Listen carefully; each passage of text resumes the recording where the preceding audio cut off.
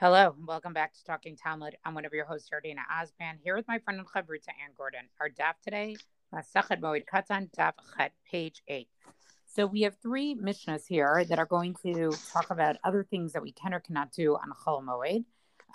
And many of them revolve around sort of two extremes of the human experience, mourning practices and weddings. And Ann and I are just going to switch off today. So I'll start with the first Mishnah. V'odamar Rabbi Meir. So Rabbi Meir states that one of the things that we're allowed to do in Chol Hamoed is a person can gather the bones of his father or mother. So the way that people used to be buried is that they would sort of bury the corpse in a temporary grave. And then after it had decomposed and really was just bones, then the bones would be collected and they would actually be buried in a permanent grave. Often it would be like a vault or something like that.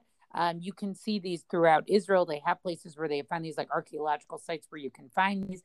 And sort of you would put the bones of a whole family or, all the ancestors or things like that together.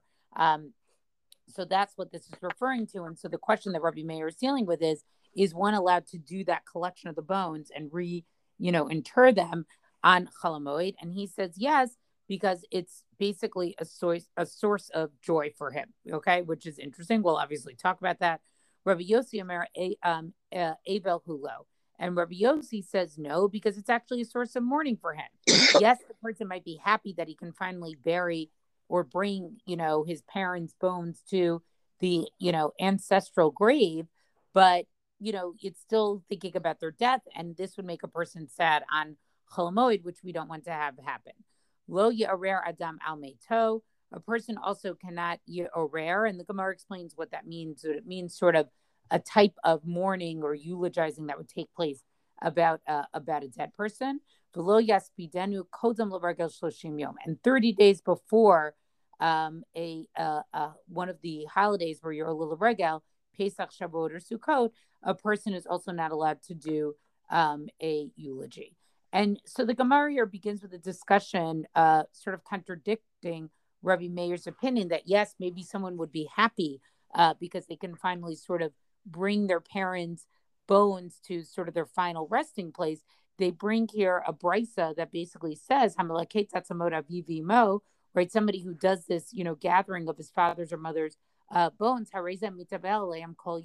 he actually is to act as a mourner till the evening. And in fact, we actually keep this halacha today. If for some reason somebody needs to move a grave, right? Anybody who had to sit shiva for that person actually needs to sort of sit shiva again for a day in that process of sort of moving the body again.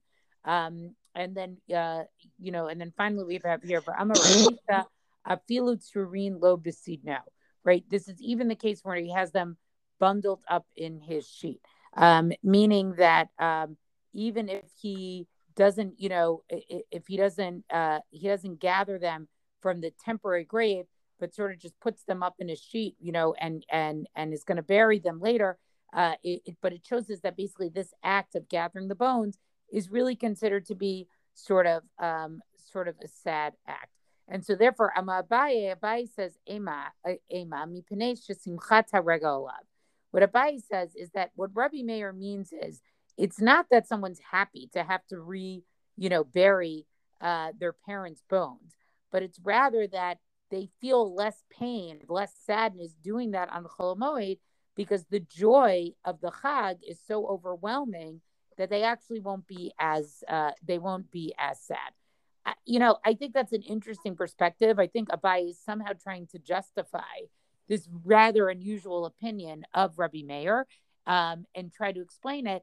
I think this is like a particular type of, could you really buy into what Abaye says? I think a lot of that, sort of depends on what the circumstances were in which maybe you lost your parents.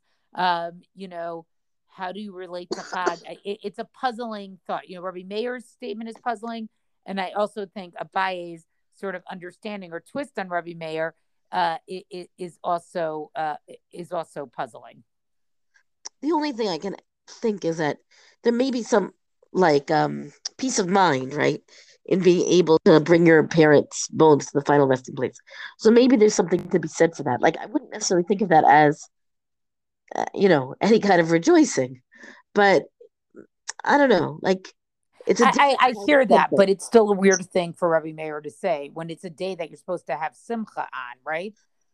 That like that's the activity. And I think Abaye's, explanation is even also strange. But I totally agree with you. I think but we wouldn't describe that emotion as joy, what you're saying. No, right. Right. It's a relief, a satisfaction, something, contentment. Right. I, Exactly. A contentment, but it's not one of joy.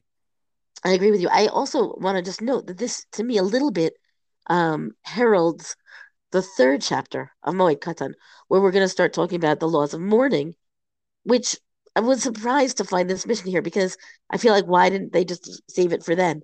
I guess because now we're talking about Chol Hamoed, so this is where it appears. But Excuse my yeah, cough.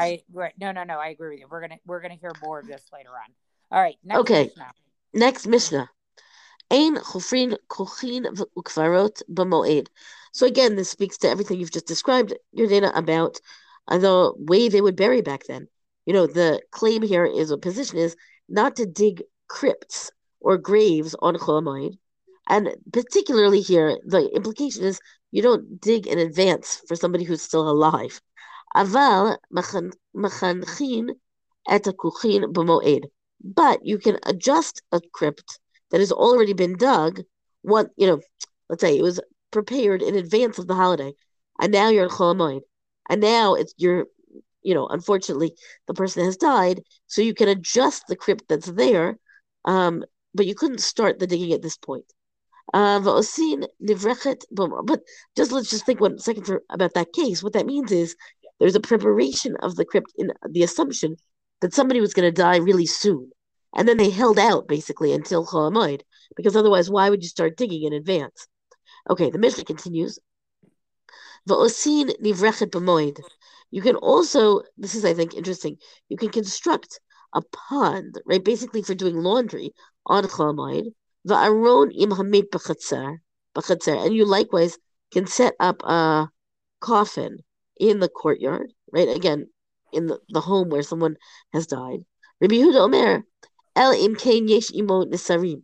Rabbi Yehuda says, Rabbi Yehuda says, you cannot make that coffin unless you already have the wooden boards with you, meaning they've been cut before the Chag. All you have to do is kind of affix them together, as opposed to it being, the beginning of making a coffin. And I feel like, besides the fact that it's a little bit, I don't know, morbid, maudlin, something, right, to start focusing too much on this, I think there's really just the practical side of what happens when, God forbid, somebody passes away over the holiday, and now you have to bury. Meaning, you don't want to leave that person. We have a principle of burying as fast as possible. We're not going to leave that person out, the body out till the end of the holiday. But on the other hand, what happens if you don't have those that wood, set up ready to go to begin with? Um, I just want to note that the Gemara here acknowledges the question between, what is the difference between kuchin and kvarot, meaning crypts and graves. And the question is, are you digging or are you building? Which I think I would say that the crypt is building and the grave is digging. Although the Gemara here seems to suggest the opposite, that kuchin, that's the word that gets translated to be crypts, is bechafira, and kvarot bebinyan.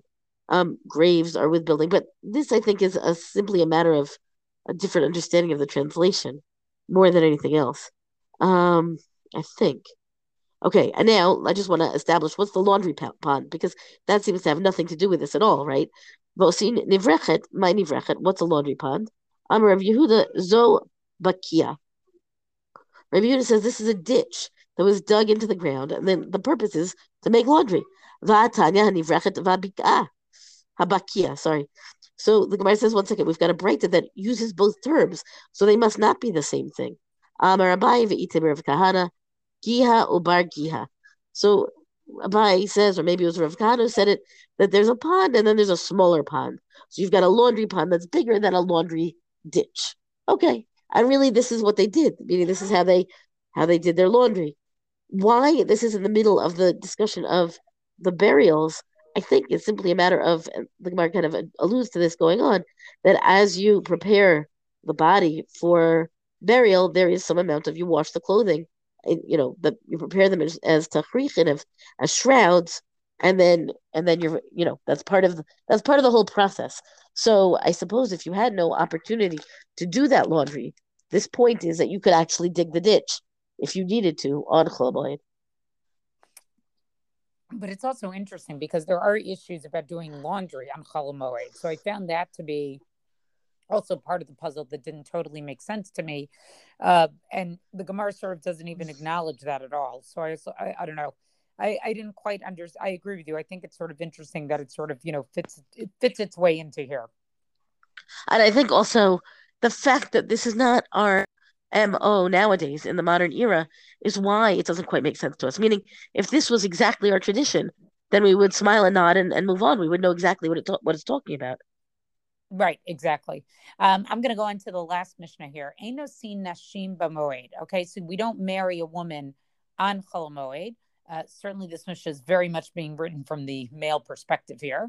Lo betulo v'lo almanot v'lo miyabim mipnei shesimcha hilo. And we don't do this on a festival, right? We're talking about on Chol Hamoed, basically, and we don't do this for a woman who's a virgin or a widow, and you also cannot do Yibum, right? So that was the process by which if, a couple was married and the husband died with no children and he had a single brother who was also not married.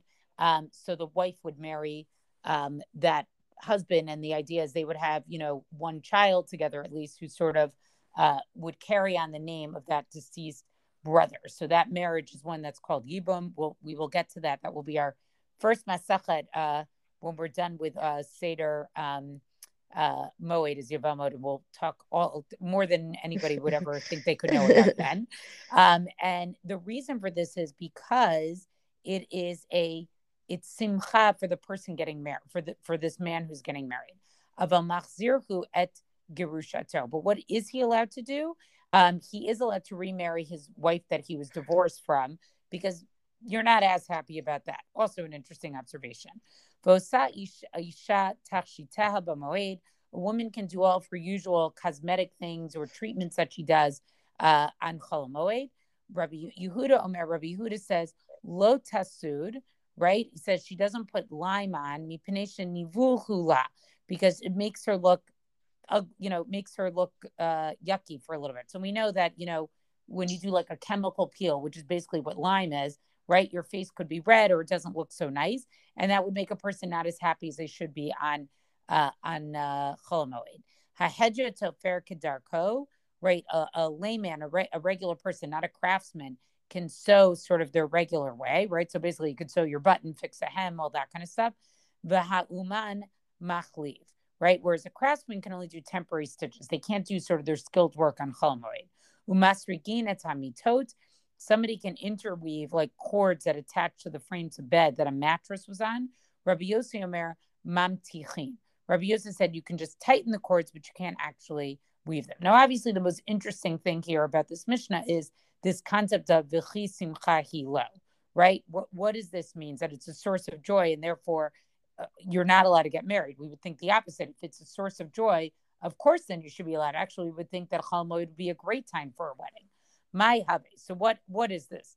Right? Amar Rav Yehuda, Amar Shmuel, V'chein Amar Rav Elazar, Amar Rav Yoshia, V'amri Le, right? And this is some would say, right, what do they? Some would say Amar Rav Elazar, Amar Rav Chanina, right? So three different traditions of who this source actually comes from, right? Lefi she'ein ma'arvin simcha b'simcha. And this is a very interesting concept that we see, that we don't mix joy with joy. That, in other words, things need to be celebrated separately. So, for example, how does this play out practically? So you can't mix the joy of Chol Hamoed with the joy of a wedding. Today, where you will see this is, we don't you don't do a double wedding. Like, you can't have, two people get married basically at the same ceremony in the same party. Probably the one that most people have seen is, I don't know if you've been to a bris of twin boys. So, for example, you do the bris of one, you basically like stop everything, and then you do the second bris. They don't bring in both babies at the same time, because the idea is each one is its own simcha. And you were going to say something? Not yet. Keep going. Oh, okay. Keep going. Okay. Rabba Bar Huna Amar. So Rabba Bar Huna says, "Min pnei shemaniach simchat haregel v'osek v'simchat ishto." So Rabba Bar Huna says, it's not because we don't mix simcha with simcha. It's more that instead of fully participating in the simcha of the regel, he's going to not participate in as much because he's going to be more busy with the simcha of his marriage.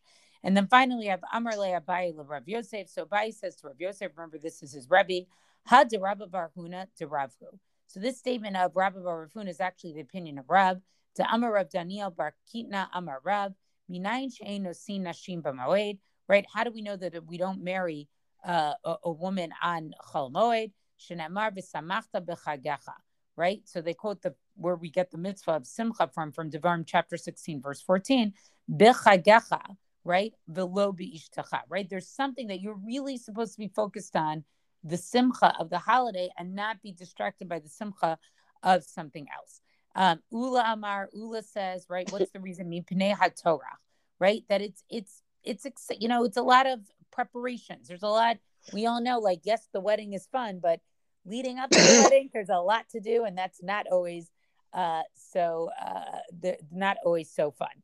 Rabbi Yitzchak Napcha Amar, so Rabbi Yitzchak Napach said, Bitul Priya Revia. So this is actually an interesting one, that you'll have the neglect of the mitzvah to have children, right? That in other words, if you were allowed to get married during Chol Moed, people maybe would actually delay getting married. They would wait till Chol Moed to get married, because then you sort of would save money, because you're going to have to make a lot of food for Chag anyway. So now you're just going to make a party on Chol Moed. So you actually would save, you would save some expenses. And what he was worried is people would actually sort of push off would push off getting married.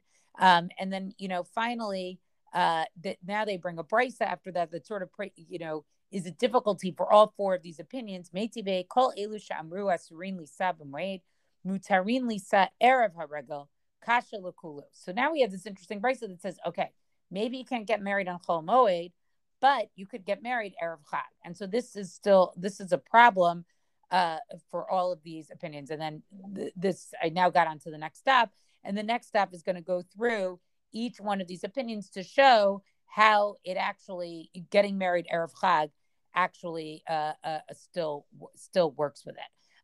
So, an interesting Mishnah. And again, I think this concept of, the most famous opinion, I would say, of all of these is the one about, mixing she'ein ma'arvin simcha b'simcha. Like, we definitely do see other practical halachic applications of this principle. Which I think just makes a very sharp point of what it means to really have like kavana, or in some kind of intent, some kind of spiritual focus. I'm not exactly sure even how to characterize it, but the idea that we've got different intent for different simchot, meaning the wedding simcha is different from the holiday simcha, is its own kind of like, wait, maybe we need to think about each one of these simchot in a different kind of way when we come to it. I want to also note, and I feel my parents actually got married on Purim night. And I remember asking, years later, they had been married already a good long time, when I asked, in learning this discussion of Ein Marvin Simcha B'Simcha, and I was told by the Maggid Shir at the time, he said, no, it's not an issue, because Purim doesn't have that essence of a particular kind of Simcha the way Yontif does, or I guess Chol Hamoed. It's just a matter of like Marbin B'Simcha. You just want more rejoicing, no matter what kind of joy that it is. It can happen on Purim, and you're good to go. So so again, I say, like, if Purim is just a time of any old kind of rejoicing, that's what we want to do on Purim, it doesn't need that same kind of intent, apparently, as compared to, as we say here, Chol Hamoed, a wedding, and so on. Yeah, I think that comparison to Purim is very interesting. Like, the joy of Purim is different than the joys on these days, and maybe one requires more intent, less intent. But that's a great point to raise. Well, that's our DAF discussion for the day. Rank us, reviews on all major podcasts. Thank you to Rabbanit Michelle Farber for hosting us on the Hadran website. Let us know what you thought about this DAF on our Talking Talmud Facebook page. And until tomorrow, go and learn.